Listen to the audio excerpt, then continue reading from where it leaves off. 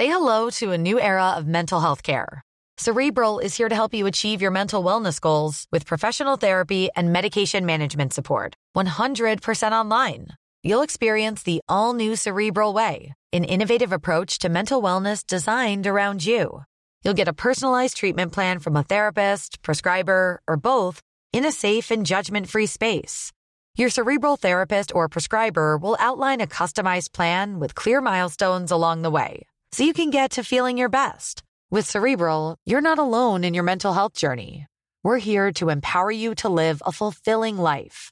So take that first step towards a brighter future and sign up today at Cerebral.com/podcast and use code ACAST to get 15% off your first month. Offer only valid on monthly plans. Other exclusions may apply. Offer ends July 31st, 2024. See site for details. Millions of people have lost weight with personalized plans from Noom. Like Evan, who can't stand salads and still lost 50 pounds. Salads generally for most people are the easy button, right? For me, that wasn't an option. I never really was a salad guy. That's just not who I am. But Noom worked for me. Get your personalized plan today at Noom.com. Real Noom user compensated to provide their story. In 4 weeks, the typical Noom user can expect to lose 1 to 2 pounds per week. Individual results may vary.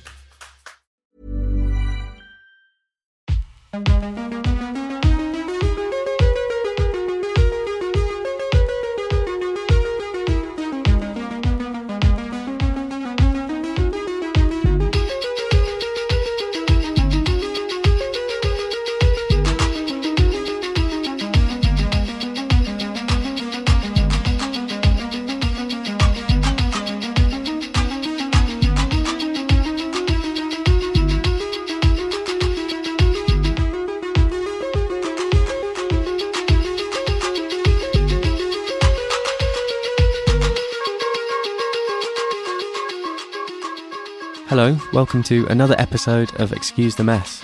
This is a music podcast where we explore the minds and music of some really exceptional composers, musicians and noisemakers. My name's Ben Corrigan, I'm the host and creator of Excuse the Mess, and I'm over the moon to be sharing with you the second instalment of Oliver Coates' appearance. The first came out last week and it was a music making episode, which is something that happens with every guest on this podcast. They bring an instrument with them and together we write a new piece of music using only that instrument and electronic manipulations of it. That episode is a good place to go if you want to get a sense of the kind of music that Ollie's making at the moment, something he's calling Cello Slime. If you've never listened to any of his music before, then let me introduce you to your first listen, the track that opened this episode called Charlev from his album Shelley's on Zenlar. Throughout the episode you will hear plenty more examples of his music. To give you a little bit of context though, Ollie makes cello-led electronic music, often quite dancey, and always with a good dose of experimentation. He's a really fantastic producer and sound designer and he uses his cello in unusual ways. Some of you may have first encountered his music when you went to go and see Tom York last year. Ollie was the supporting act on the UK and US tours. We recorded the conversation you're about to hear in the bowels of the South Bank Centre in a quiet dressing room, although partway through we are joined by a practising violinist in the room next door. In the episode we're going to talk about his evolving relationship with cello and electronics and the albums that he's made with these elements. We'll also discuss another album called Remain Calm, a collaborative album with composer Mika Levy. There'll be some more talk of Slime and an insight into what his music diet was growing up. Just before we get to it, a quick but by no means small thank you to Arts Council England, PRS Foundation and Isotope Audio for supporting this podcast and to Acast for hosting it. I hope by the end of this episode you have a deeper appreciation of Ollie's music, or if these are new sounds for you, that you've been converted to a fan. Personally, I'm very inspired by Ollie and his music, and I'm confident that you will be too. So without further delay, this is episode 16 featuring Oliver Coates.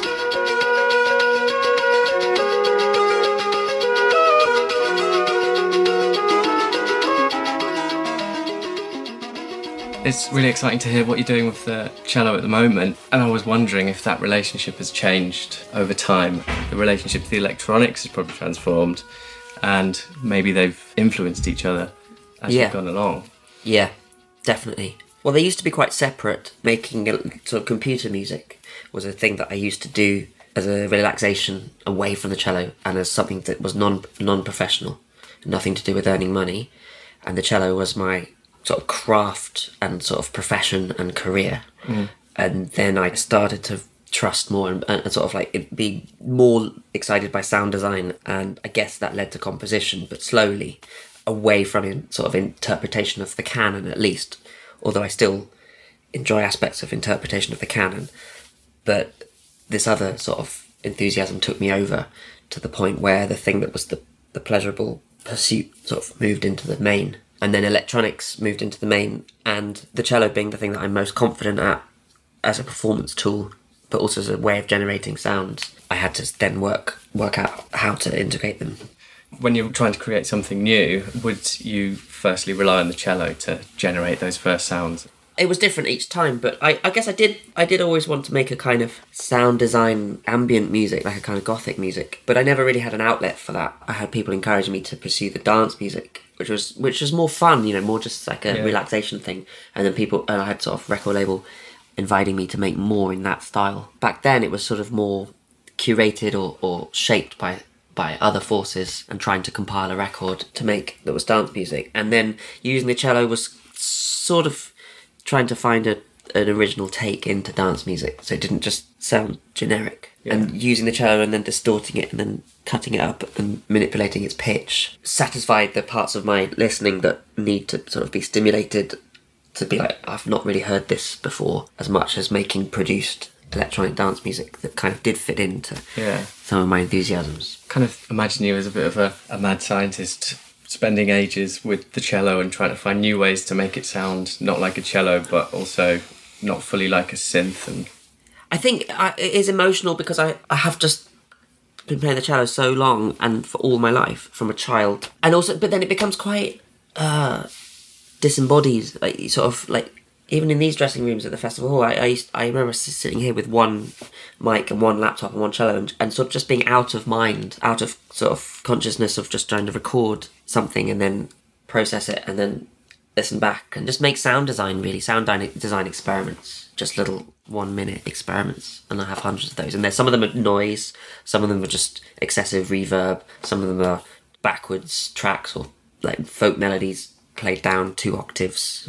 So I have hundreds of files that are like that are my kind of testing ground of a mic and a piece of software and the cello, and then until it became fluent. And then I often notice that I'm in the kind of, with the laptop, I'm in the kind of clicking mode, which is quite impulsive, and I'm sort of moving things around, and I don't really know what I'm doing, but I just do it really, really fast, and I'm just quietly paying attention to where the track is going, and I'm sort of just it's sort of illogically pushing things around. Something's telling me to do that until it starts to be a form that I can perceive to be a form, but is a form that is not the same as anything I've heard before. Yeah, taking those little almost exercise-like sketches and transforming them into a more substantial piece of music is really hard. It's comforting to know that you've still got hundreds set on the computer. But that's also to do with the right one will pull you through. And Laurie Spiegel said this to me. She said, like, you make lots of material, lots of experiments and lots of initial drafts or beginnings,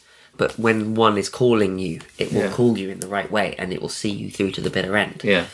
And then if you make a 1 minute experiment or a 10-second loop, I always save it somewhere because I'll end up using it somehow in something. This is Time-Lapse Walrus from Ollie's 2016 album Upstepping, which put him firmly onto the electronic music map.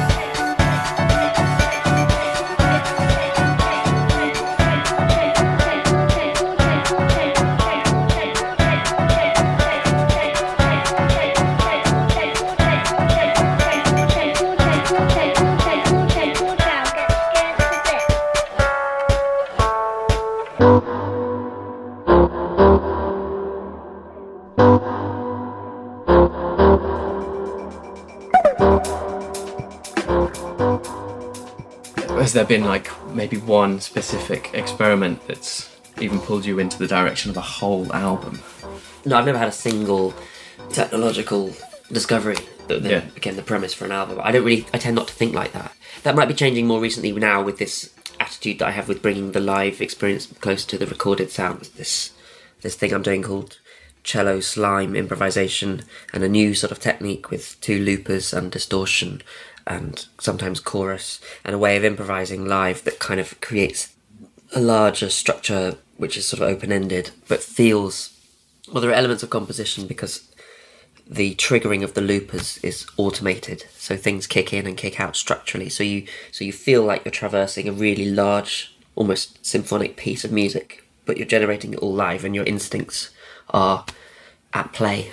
When we were together the other week, you were saying it's kind of been born out of, or at least you can hear aspects of the beginnings of that from your recent live shows. Yeah, well, for a while now I've always finished my live shows in a certain way, very, very loud and very saturated and thick.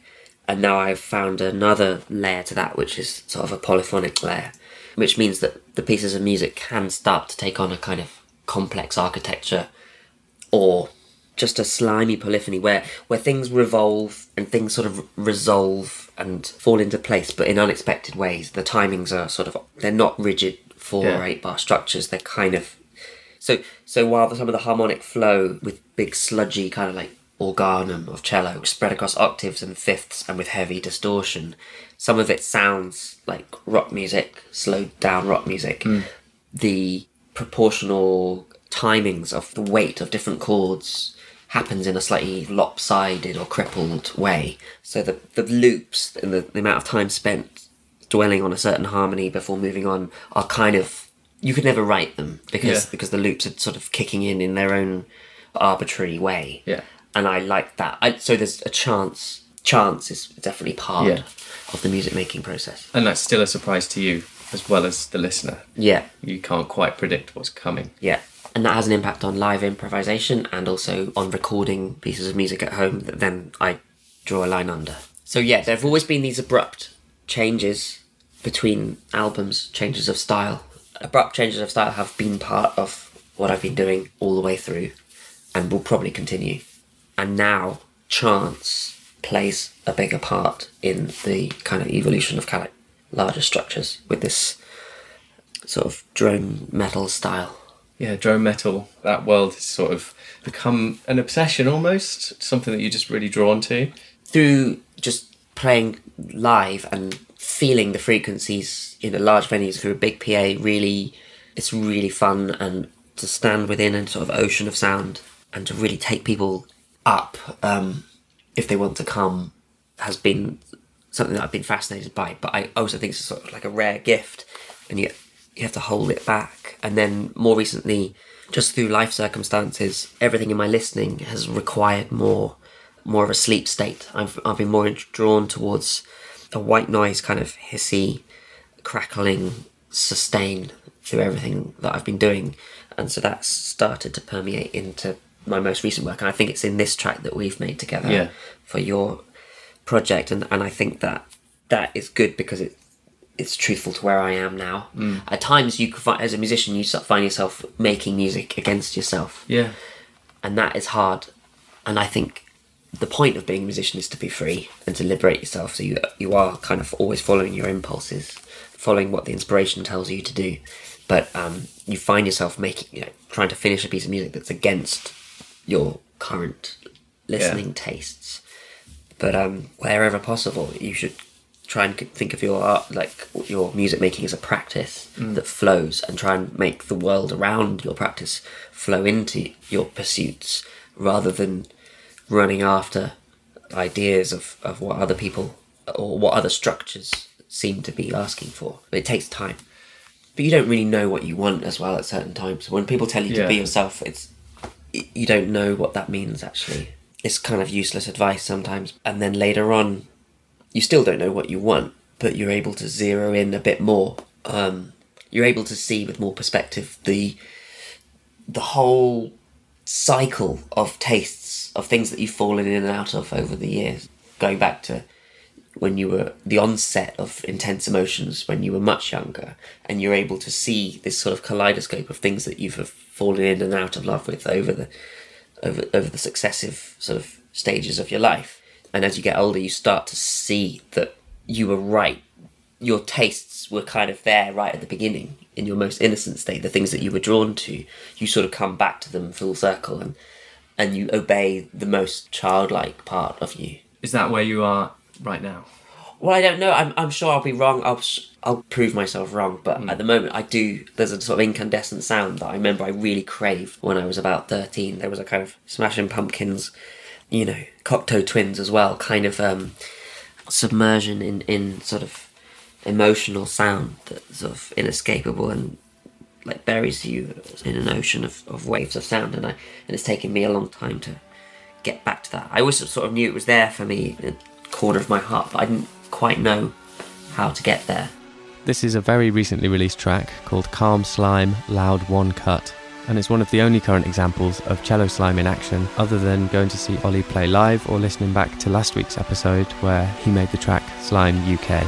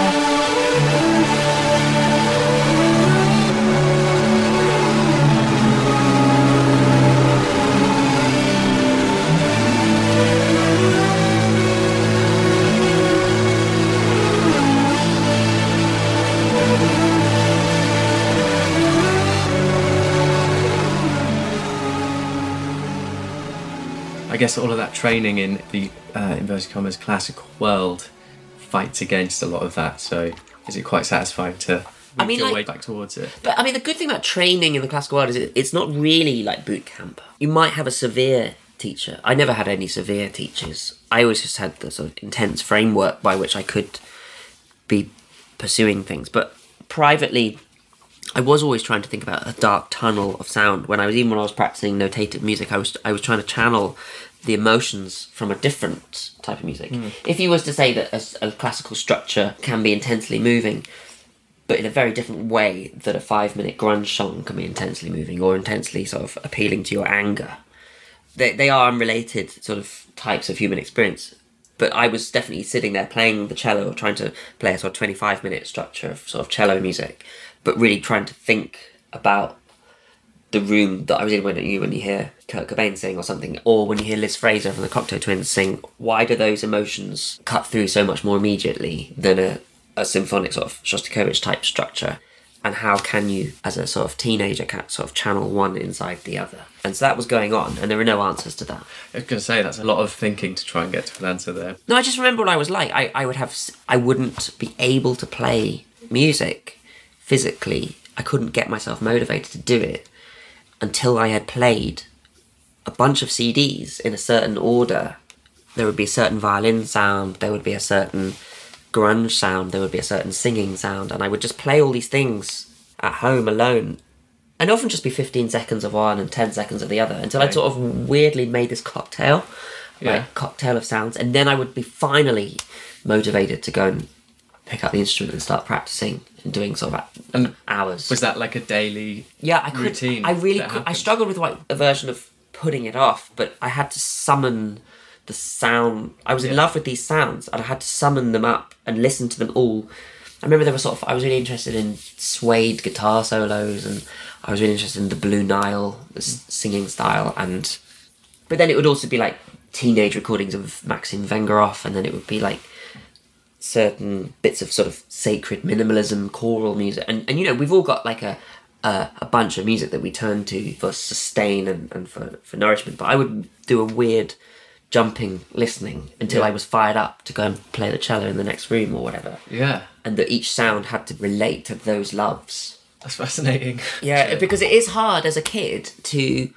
Because I can tell that a lot of the classical kids who do good practice and regular practice do it because they're methodical people and they've had good sort of frame, and they turn to it, but later on they don't quite know that they've picked it up every day because it's like a burning emotion. They've picked it up every day because it's a technical pursuit to sort of master something. Right on cue, the violinist next door has their first peep of practice. More to come, just you wait. I mean, I can't speak for everyone, of course, but I was very much uninterested in a somehow like a cello-oriented universe. I was interested in an emotional, music-oriented world, and I happened to be playing this cello, and it seemed to be the paths that were available to me. Like, I could make more music through that. So every time I would try and channel like there were certain British bands in the 90s, like, who weren't quite as famous as Suede or Radiohead, but they were more like, maybe they were the support acts, like Marion and Gene and... all those kind of indie bands, I really liked them. I liked the singing and stuff. But then it also related to the sort of more of a American thing. And then later on, my Bloody Valentine and bands like that. Great that there's just all of that kind of back catalogue going on in there. Yeah, and it is informing now my relationship with the cello and the computer.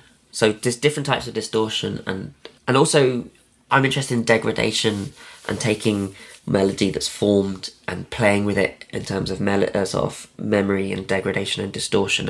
And I really like, and I own a lot of the Caretakers music. The Caretakers are, I think, a real pioneer and a sort of expert in that area. He took some of what Basinski did but made it a real sort of fine art.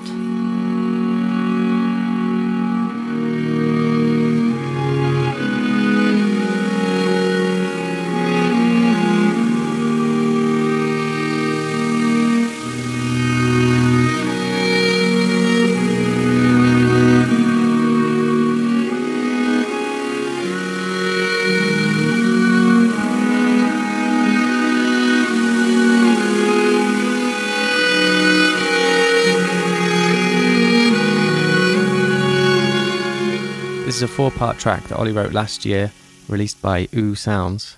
That was the first part, Pathin and his J Lover 1.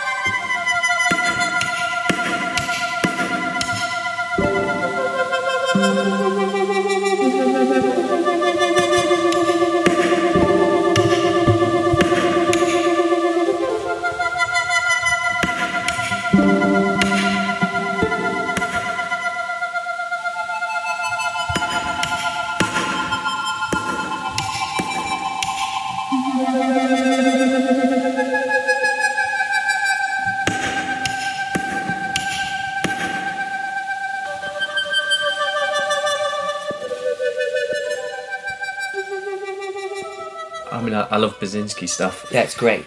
Amazing, isn't it? Yeah. And it's nice to be between waking and sleep with him. Yeah. I saw him do his live set, and it's a similar thing to what you were talking about, where you can be taken up with the music, but there's no necessarily distortion or kind of a slow ramping up of stuff. It was just... It's not about... steady. It's not about dynamic shape with him, is it? No. It's about drifting states. It's marvellous. And the lights add so much. I know that Really? it's not... Yeah, it kind of did. I was in the Albert Hall in Manchester. Yeah. And there's this convex window at the back of the building. Yeah. I was upstairs lying down and just actually... That light. If I looked into that window, I could see a small version of him inverted, I think. Oh, right. And the lights would pass over it, and it was just kind of... I don't know, it's weird. You can just choose how you experience a performance. And Yeah. I like that. That's it. And then the music frames the light. I mean, you would normally conventionally think of the light as a way of putting a glow around the music, Yeah. something to witness, but actually the music starts to become a way that you think more about light. Yeah. These days I'm actually thinking more about how cello and processed sounds, live processed sounds going into long reverbs or reversed loops relate to spray and ice and sheets of rain, and also slime, and how there's slime in the cello and there's cello in the slime, and there's ice in the cello and there's cello in the ice, and so it's a bit like transubstantiation. You know, you're letting go of the metaphor. The metaphor's becoming a bit more real for you, and you're getting lost in it. So with slightly longer experiments, I'm trying to think more about cello in the natural world. I imagine, like, to talk about it defeats the point in many ways. Yeah, no, I mean, completely. I'm okay with talking about it because there's a way of talking about it which is in the line of the art world and things that have happened in the past. But in the doing of it, in the desire for just frequencies to have spray or to have ocean or have sort of deep sounds, you just let go. But, you know, Robert Smithson talked about sight and non-sight art. There was sight art would be out in the natural world, in a desert, or a manipulation of land or rubble or sort of reconfiguration of ecology. And then non-sight would be something that you would put into an art gallery, like a pile of bricks in an art gallery, to stand for where we all should be witnessing art, which should be cuts or interventions in the natural world, or just framings of how we look at the natural world. And that's the same with Gordon Matter Clark as well, with like just cuts in buildings that were going to be demolished, just getting in there and exposing the light in a certain way through quite clever architectural operations that, you know, were actually kind of criminal. Like he wasn't meant to do that, and they had to just film it and then just run, and so they were very temporary works. But Yeah. that I guess I am looking for the chink of light through which the cello as a practice leads closer to those forms in art where you reveal more about nature. Yeah. Is there a certain space that would be ideal to perform this music? Hadn't thought of that. No. It's a bit like if you record some of the heavier, distorted cello music, but you make the mics really up close, and so it's quite a claustrophobic sound, and that can really work because you can almost feel the air pressure hitting you hard. And I think that's what we've done with our track. Yeah. And then, but there are other ways of doing it as well, where you could imagine the mics at the back of the hall, and you could really fill a huge space, and then the space itself is starting to really light up and reveal itself. What happens is, if I have a fifth and then distortion, I get this purity, and then I add another fifth on top. You sort of build stacks, but because the distortion is so ready to pounce on tiny deviations from the larger perfect intervals, as soon as you move, it starts raging. Yeah. Sometimes you don't hear, maybe you don't hear distortion, but you hear a very like raw and powerful perfect interval, like an octave.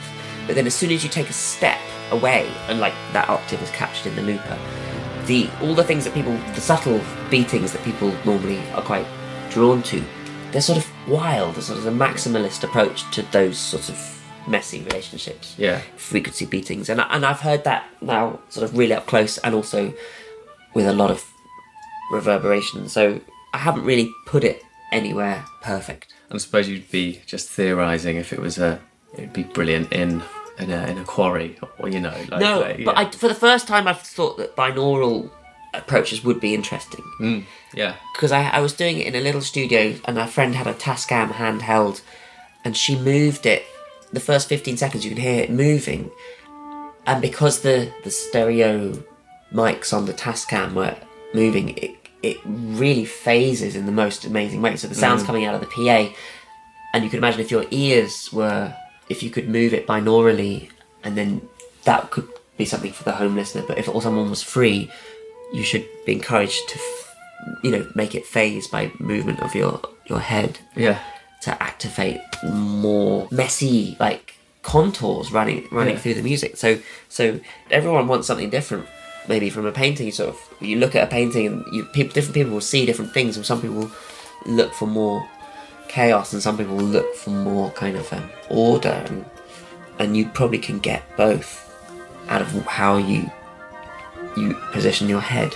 Returning to that 4-part track, this is Yomi, shortly followed by Umbo, which has a beat that should really come with a health warning.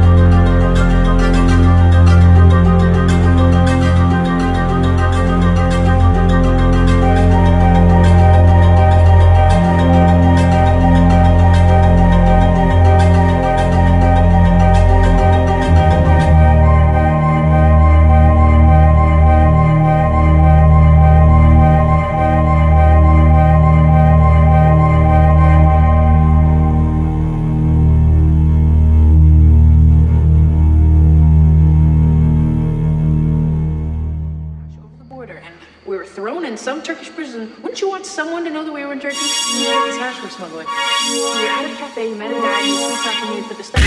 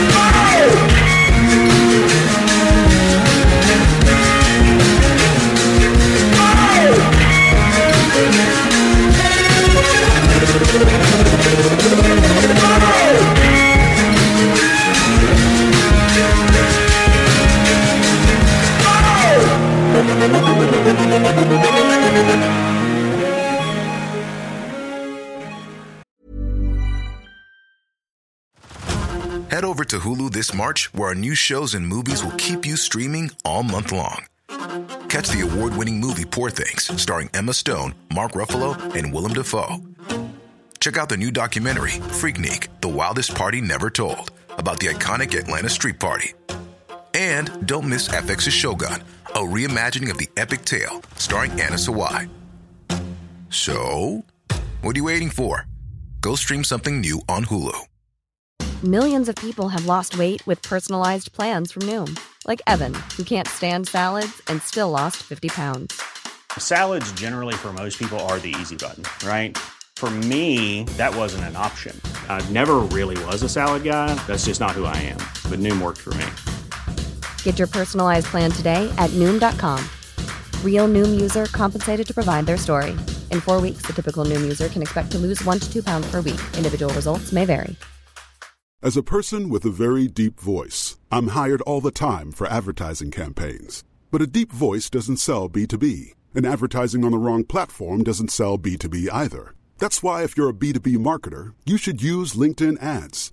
LinkedIn has the targeting capabilities to help you reach the world's largest professional audience. That's right, over 70 million decision makers all in one place. All the big wigs, then medium wigs, also small wigs who are on the path to becoming big wigs.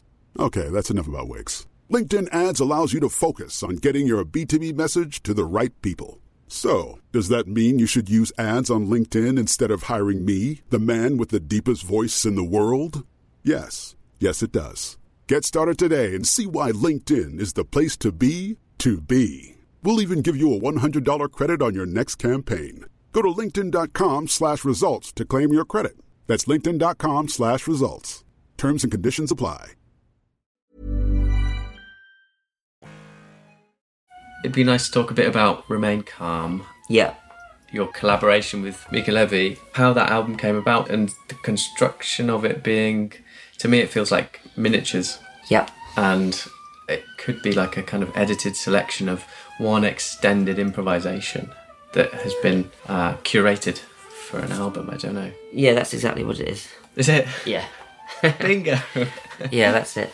That's exactly what it is. And the first time we did it was on a radio show for NTS, and then Mica was doing her show and she invited me on, and we played some tracks, but we just sort of spent a long time just not talking, we didn't talk at all, just played music, and I had the cello plugged in and some delays, and she had CDJs and she was doing different sounds, and so we did an hour's NTS show, and there were bits of that were quite nice, and then record label Slip asked us to do it again, and it took a while, but eventually we got together in someone's flat, and she had CDJs and I had the cello and the laptop, and we spent about 7 or 8 hours just playing that day, just playing stuff. Fantastic. And then again, it took a while for us to get around to record, to sort of listen back, and then we chose the bits that felt that it sort of responded to certain things that we were asking for. I mean, there were a lot more noisy tracks and a lot more huge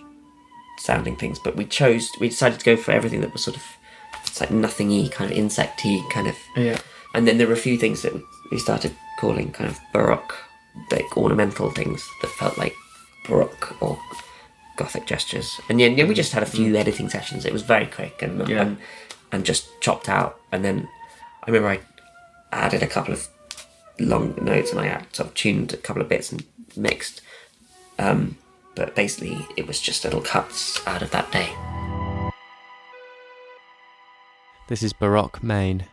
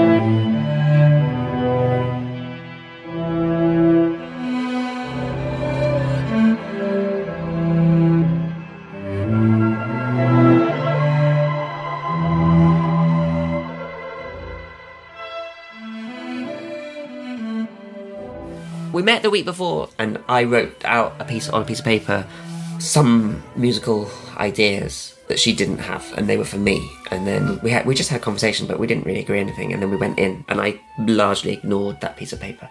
There was one sequence of notes that I played off that piece of paper. Yeah, okay. But I didn't know what she was going to do. Sure, yeah. And she's quite adept at tuning pitch of whatever sample she's working with to whatever she's hearing in the room. So she's very good at sort of tuning pitch. Just in terms of successful collaborations, what do you take from it? I mean, Mika's just a very strong composer, and most of what I've done with her has just been playing her music, and she writes music on notation which you need other people to play, and I've often found myself in that role. I think it's about the moments where you line up and you're doing exactly what fits with each other, and then you edit it out, and then you present that to the world.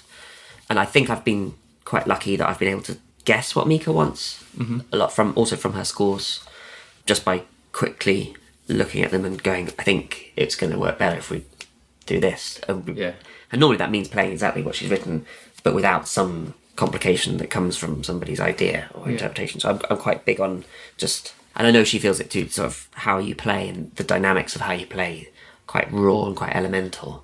And you're very simple, without too many frills, really. Even just how you might stand or your demeanour with how you might play some simple pattern. Yeah. Because there's a lot of information that's passed through people's body language when they play. So it's like being aware of that. Yeah. I wonder if you were talking about sort of the music that you grew up on and having just an openness to very many things. I don't know Mika, but I get the sense, and from knowing her music fairly well, there's exactly the same thing. And maybe that's why it works. I think she was into a lot of hip-hop, which I was never, but she was also into Nirvana and sort of bands, but she knows a lot more about punk than I do, and hardcore, and certain punk movements, and hip-hop movements, which I don't know so well. Through her, I know a few things, but I don't... There were sort of big things that took her interest when she was a teenager that I didn't. But there are similarities as well. She was playing viola and experimenting with effects and recording techniques. I did that too, and then I did that more as an adult, and then but that's common to a lot of people, where music just one type of music flows into another, and the experience of one casts light on the experience of another. So I think we have that in common. Schoolhouse.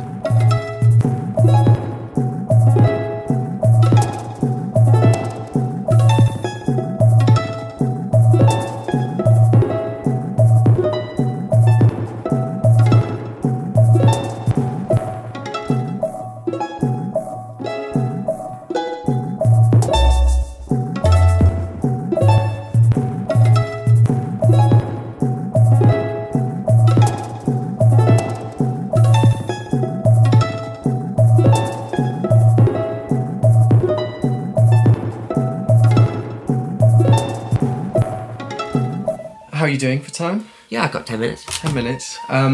Upstepping, something that was important to me and this podcast, the idea of using the cello as the sound source is what happens in this podcast as well, using an instrument as the sound source. And that came along at just the right time, when I was enjoying dabbling in like sort of sample challenges with some friends, and we would get together, we'd all bring a 5-second clip of sound, and then it's basically like fact magazines against the clock. Yeah. So we'd share the samples around and all sit in the same with our laptops, and then hit go, and like 15 minutes maybe later, we'd share what we had. But yeah, I was really enjoying sound manipulation and that kind of thing.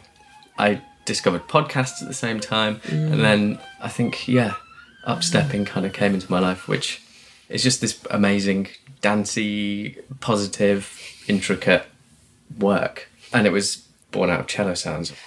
I probably didn't even want to make dark and gloomy music even then, but sometimes you start something and you know that it has something good about it, and it's kind of irritating because you think, well, I have to obey this thing, and I have to obey its own character, and you have to see it through. If I was to force it into being a dark and gloomy track, so a lot of those tracks are quite, I don't know, because you're sort of just listening to the sounds and you're doing what they tell you what they should do. And then I guess there's something about taking little cello quirks and sort of gestures and flicks and slides and turning them into something concrete, which is sort of effectively like musique concrète, which is like taking acoustic sounds like putting through a sort of electroacoustic process and turning it into tape music.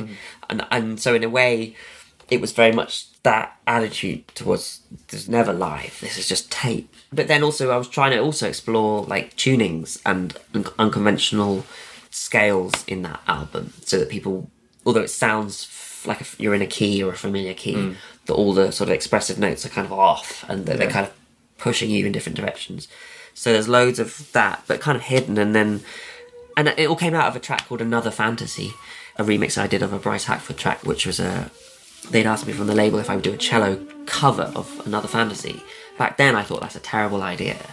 It's such a terrible idea that I have to figure out how to do it and to do it well, so it doesn't sound like a cello cover of Another Fantasy. Really weird kind of like musique concrète kind of challenge of taking that house track. It's quite a distorted house track and turn it into a recreate it, but only using the cello sounds. And that's then what led to Upstepping. Here's just a small snippet of that rework of Bryce Hackford's Another Fantasy.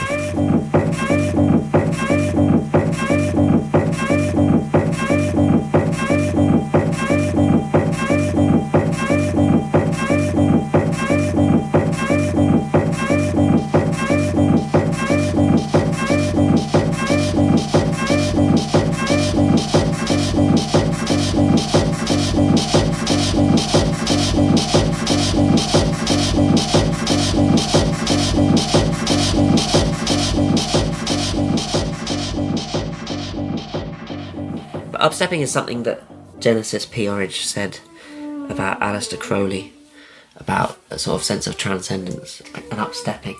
So it wasn't completely, it was rooted in something about the esoteric. So it is a sort of happy album on the surface, but it's kind of a bit, I was interested in some slightly esoteric threads. The only thing that doesn't have an immediate positivity is Bambi. That's definitely got this dark gloom to it. Yeah, you see, I love that. Yeah. There's this constant woodblocky sound going on. It's either something really, really factory, like an 808 kick. Yeah. Bouncing around. Fast. Or it's me knocking the bridge on the wood. Yeah. But you can't tell. No. Because the pitches are everywhere. Arpeggiator and one note and set to very fast. I love it. And then like a randomizer or something with the pitch. That's it. And then I fiddle with the EQ. That does it for me. It's one of my favourite ones off that album.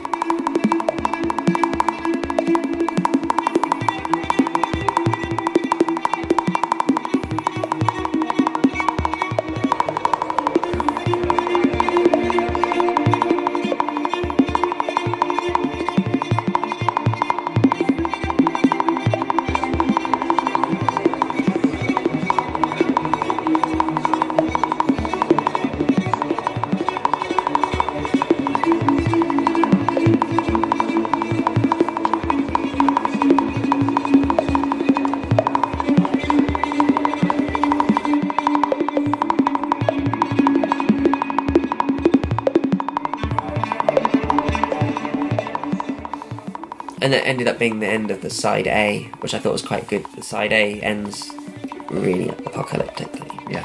And I remember I just took it to the mastering and it was just, I didn't know what I was doing, and it was just all red, like all clipped. Right. And he went, oh well, you know, he didn't seem to mind. It was just the worst mixed thing I've ever seen. It like I didn't understand. I just thought that's what distorted music was. Yeah. It just is all coming out in the red. And he was like, that's fine, we can still master it to vinyl, that's no problem. And I love that, because if the mastering engineer... mastering engineer. Yeah, if the mastering engineer is like, fine, whatever you want to do is fine. Yeah. I was like, well, that's okay then, there are no rules.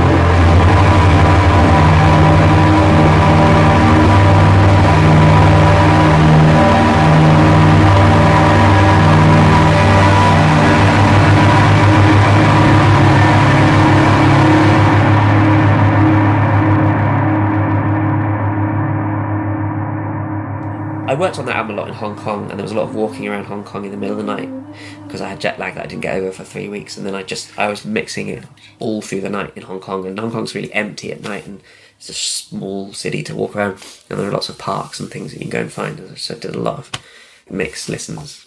Walking is very important to that album as well. Okay. Yeah. I think a little while ago you said that it was quite a nuts time making that album. Is that why? Because you were suffering from jet lag? There was a lot in Hong Kong, and then in London I had a flood, so I was living in a hotel, moving around quite a lot. There were traumas there, and then inevitably the music was being made as a sort of catharsis. Yeah. Away from that. I'm trying to make a success of the form of like experimental dance music. It would be very hard to just go into because I have no experience of playing nights and clubs or scenes. I've never been part of anything like that. I've never had any clubbing life or never been part of any scenes or anything. So it was just sort of trying just to carry on working at it. So it was like sort of an acceptable contribution and a positive contribution to that world. Yeah.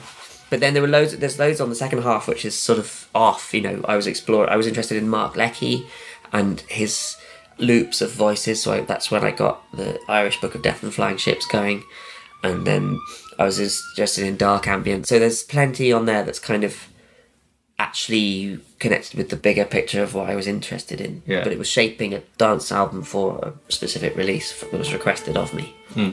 Tim Coates, who's that guy then? Yeah, that's my dad, and he edited a book from the Irish Chronicles about UFO sightings in sort of, well, very early archives, and there was a lot of superstition and amazing stories about. And there was a lot of pestilence and a lot of famine and a lot of things in Ireland where people died and no one knew why, you know, so everyone died in a particular parish or whatever, and they thought it was all kinds of things like we do even now. We have all kinds of superstitions. Yeah. More than ever. And that's part of the brain. But back then it was really well chronicled, and so I used pages from that and turned that into a track. This is the Irish Book of Death and Flying Ships. AD 580, St. Baracus sprinkles certain lepers with holy water and immediately cleanses them.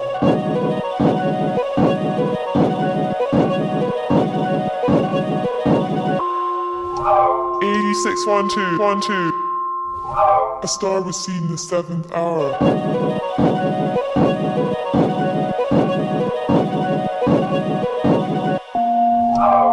AD 586, a solar eclipse in the morning.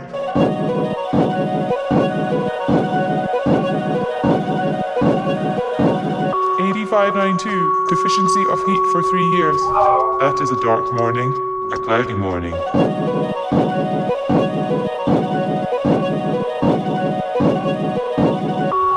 AD 742, there were dragons seen in the sky. Serpents were seen in the sky.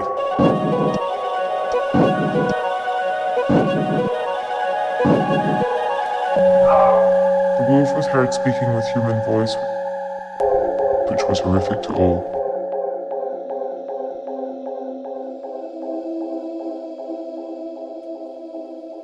Dragons were seen in the sky. Rivers of blood. Partial eclipse of the moon.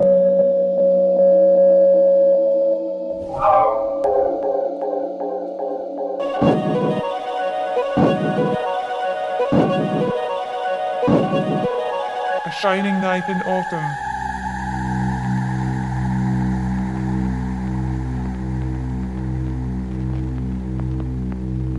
The wolf was heard speaking with human voice, which was horrific to all. Dragons were seen in the sky.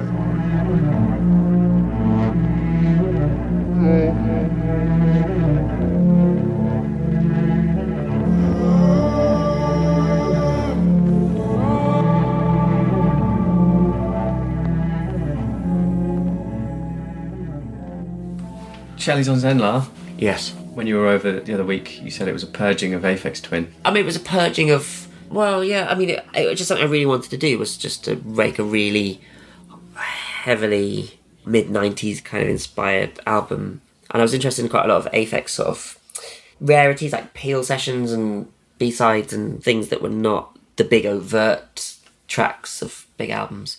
But also I was really listening to a lot of the first couple of Autechre albums and GeoGaddy, Boards of Canada, and also looking up some of the less well-celebrated artists from that time. Did you use Renoise because some of those artists had? Was it the first time you used Renoise? No, I learned it back in the mid-2000s or 2008 or something on the boats, on the cruise ships. Cruise ships? Well, when I say I used to make electronic music for pleasure, it was sort of, I was working on a cruise ship playing classical music, and I used to do sort of glitchy music on Renoise. Yeah, okay. But you forget quite easily, you forget what the short keys are, and you can forget quite easily how it works. And then so I had to refresh myself. That software, it's quite an intimidating thing to look at. I looked it up online and it just looks very, not counterintuitive, just very different to all the other common DAWs that you could find and use. But I suppose it brings its different quirks that... Yeah, it's really powerful for programming drums and things, and sample manipulation in general, because it just treats your hard drive, everything on your hard drive, like a sampler with hexadecimal code. So if you just learn the code and you key in the way of getting it, it just cuts up samples based on typing in numbers. So if you just do that, before you know it, you're able to just quickly combine and hop around samples. Yeah. I want to start this file halfway through just because you've typed in the right key code.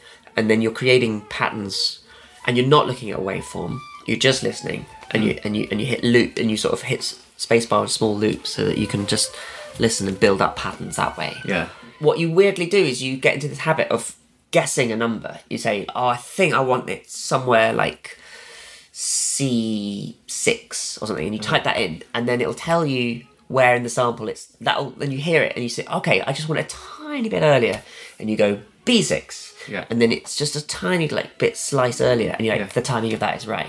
So let's say you're dealing with a few recorded things like a harp passage or a cello passage or a drum loop, and you're sort of laying them out and you're trying to combine them, and you just want them to work, but not with conventional timing, but you just keep listening and you just keep making these kind of, you hazard these guesses at the sample slice, and that's how I worked on it. I did there are a few drumming sequences from that album that I made in Renoise. The drum sequences, now that you've described that, there's just so many fine details. Yeah, it's nuts. I just love them. You know, like... It's very relaxing. You're looking at these numbers scrolling past, and you just stop, and you just go in and you just change one tiny number. Yeah. And it like, the way that the each tick is divided up is so minuscule, and you can just get really, really detailed. Yeah, I bet that's a lot of listening and trying and... So it was that kind of an album. It was a laptop album, a lot in the bed. For me, that's like, Aphex said that it's like the new folk music. You can carry it, back in the 90s, you can carry it around with you anywhere, and it's not coming from any institutional discipline, it's not coming from any... But it involves simple melodies as well, and folky type melodies, and it involves the sort of slightly anarchic sort of cutting up of tiny little beats and stuff, and that was an album in a way to expunge my love of that, which I might return to later. Faraday Monument, the opening track from Shelley's on Zenlar.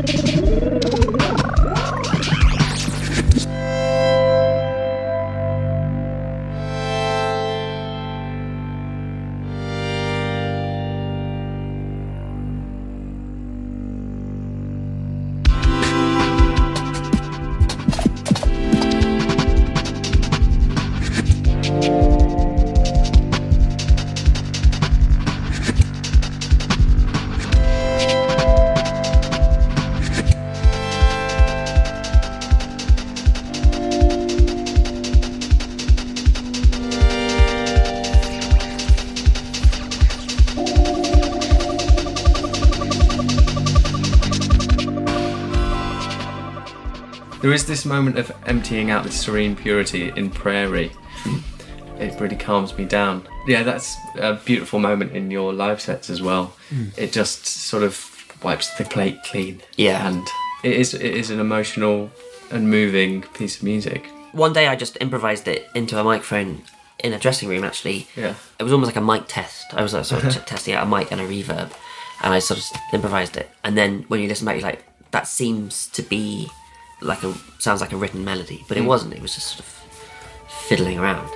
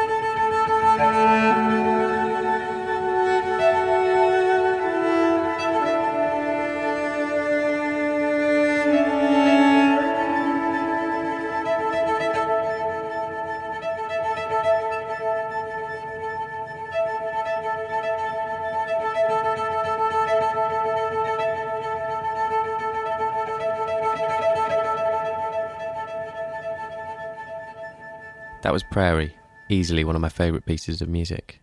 And to play us through to the end of this episode, this is A Church from Shelley's on Zenla. I just want to say a huge thank you to Ollie for being such an inspiration and a fantastic guest to get on the podcast. I'm sure you can all agree with that. Thank you so much for listening to this episode. It's really much appreciated. If you reckon you know someone who'd be into this podcast, then please do send them a link. If everyone who listened to this episode did that, we'd have double the audience overnight. To keep track of anything new to do with Ollie, I would suggest going to his website, olivercoates.com, or follow him on Instagram at Ollie Coates. You can also visit the Excuse the Mess website, etmpodcast.com. On Twitter, it's at etmpod, and Instagram at etmpodcast. The next guest, another person I've been trying to get on for a very long time, is the unstoppable composer, Anna Meredith. I'm very excited for that. But until then, look after yourself, and thanks for checking out Excuse the Mess.